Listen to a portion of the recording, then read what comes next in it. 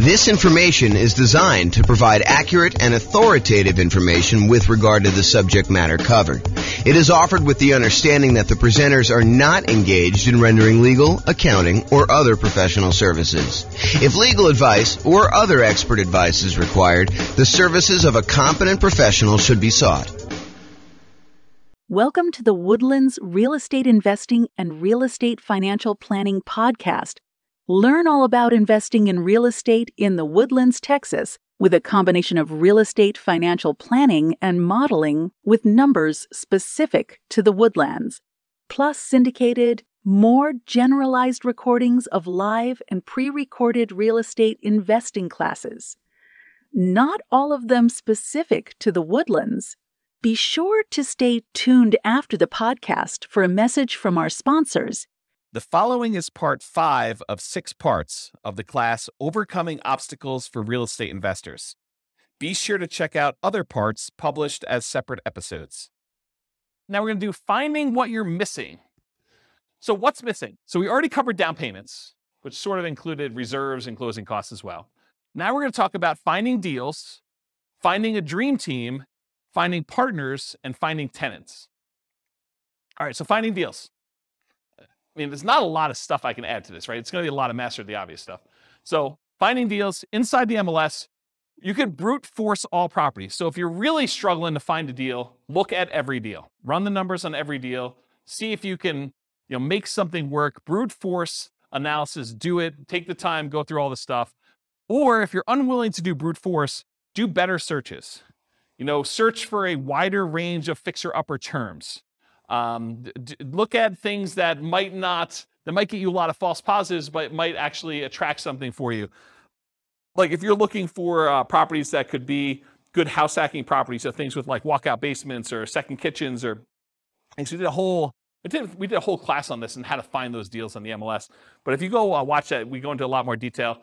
But basically the idea is be more broad in your search so that you can then narrow it down if you're willing to do that. That's all the stuff inside the MLS. Market to find motivated sellers. So if you can't find what you need inside the MLS, be willing to spend money in order to find deals outside the MLS.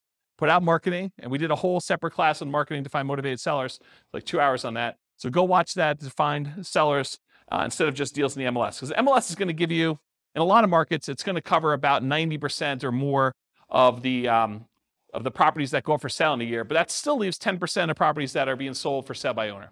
And it might change a little bit from market to market, but that's about what the numbers are, about 90-10. And some markets, it's more than that. Some markets, a little bit less.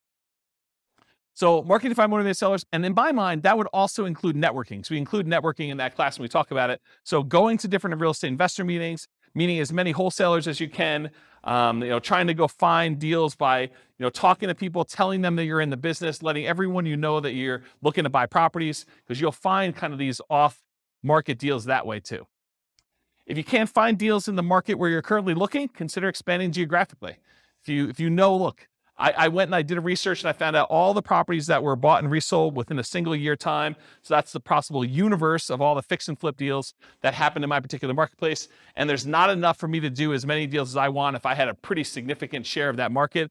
Well, maybe you decide, look, I need to go to another city that's bigger than mine, maybe add a new city or 2 or 3 or 5 in order to figure out how many deals you want to do, what a reasonable size market share might be by looking at how many a certain person did, looking up the addresses of what they are and kind of matching those up and saying, even if I had that percentage of market share, could I really go and do the number of deals I wanted? And maybe you need to expand geographically into other markets in order to meet your numbers. Change your strategy to improve deal quality and quantity. So if you're like, look, I only want to do top fixer-uppers.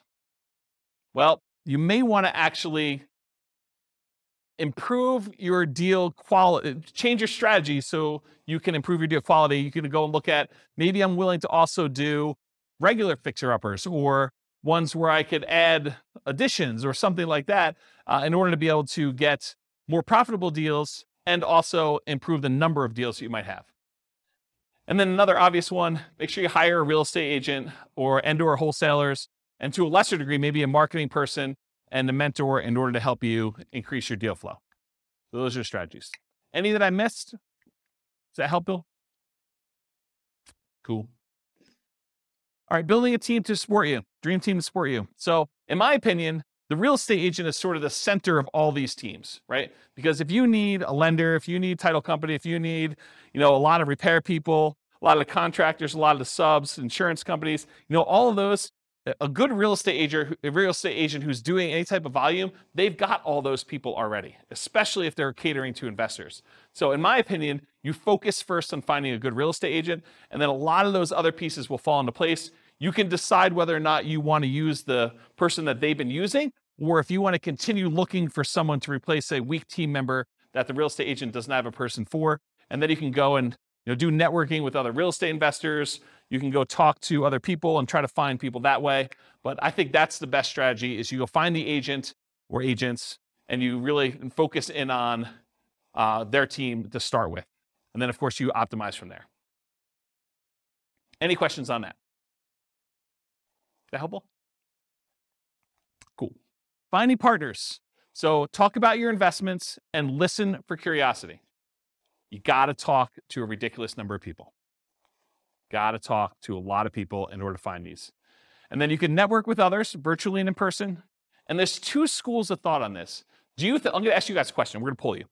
Do you think it's better to go to real estate investor club type meetings to look for real estate partners?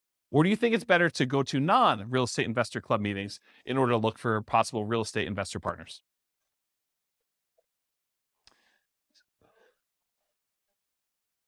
Yeah, so it's really not an either or, but I agree both is probably the best way to do it.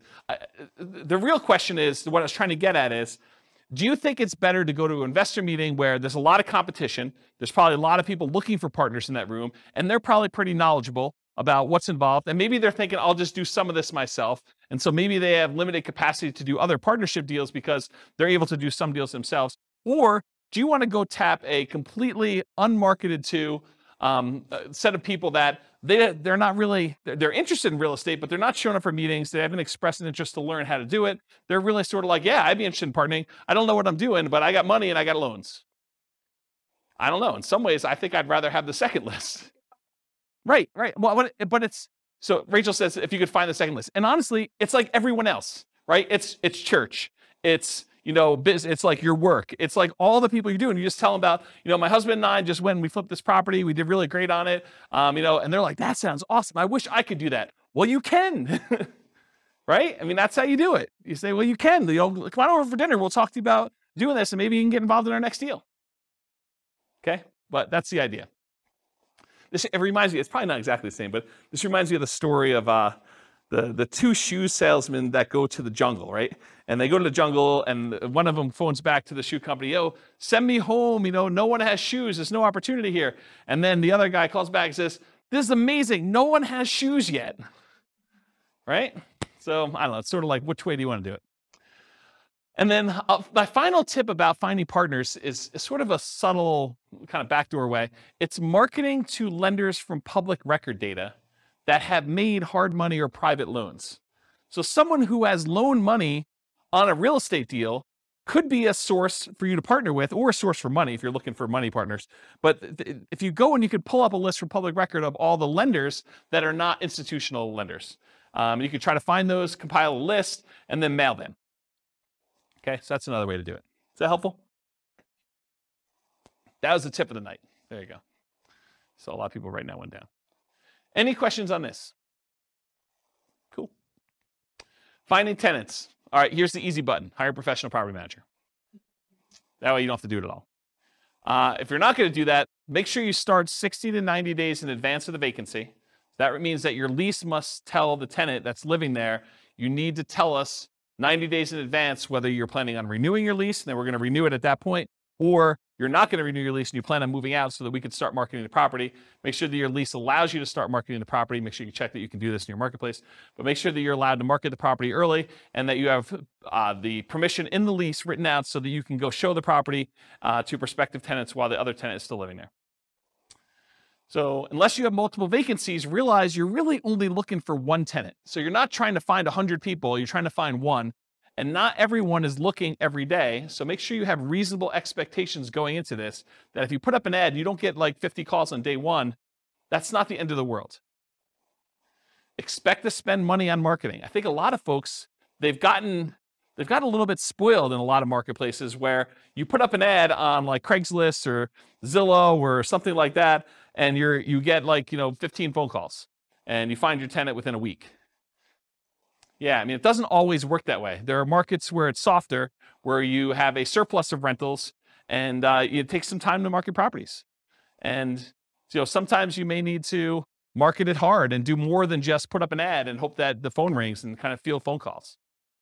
So expect to spend some money on marketing, maximize the marketing you can do all the stuff you can on the web, do signs at the property, in the yard if you can, like all those different things. Network with other local investors to find out what's working locally. So usually after an investor has filled their properties, they're really open to sharing. While they have a property for rent, they may not be super open to sharing. But once that property is filled and they've got no vacancy, they're happy to tell you where they're marketing. Assumes you have a great offering, so make sure you're doing all the stuff that you should be doing to the property. You can't try to rent a piece of crap and then tell me that you can't find tenants. Okay? And then once you have a good property and it's good exposure, you're doing all the marketing you're supposed to do, use inquiries, the number of calls you're getting, as feedback. If you put up an ad and you get no calls for a week, that's probably a sign that your price is probably a little bit too high for that property.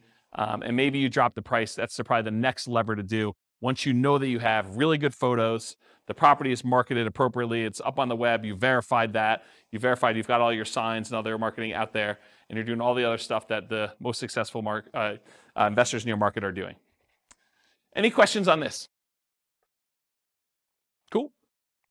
This concludes part 5 of 6 on overcoming obstacles for real estate investors. Listen to the next episode, part 6 of 6, on inner game. With home prices up, mortgage interest rates up, and rents up, but not quite enough to counteract the higher prices and interest rates, cash flow on rental properties in the Woodlands is harder than ever. Book a call with the Real Estate Financial Planner to apply our proprietary 88 strategies to improve cash flow on your rentals. See the show notes for a link to schedule your call and improve your cash flow today.